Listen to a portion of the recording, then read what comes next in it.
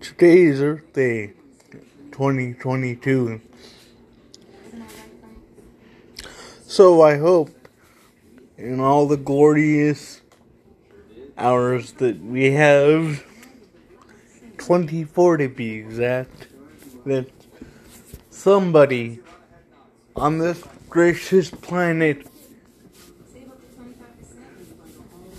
in America and in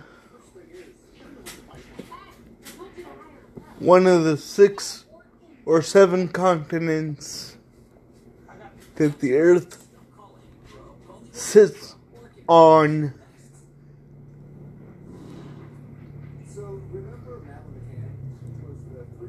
and has people a part of it. I hope that they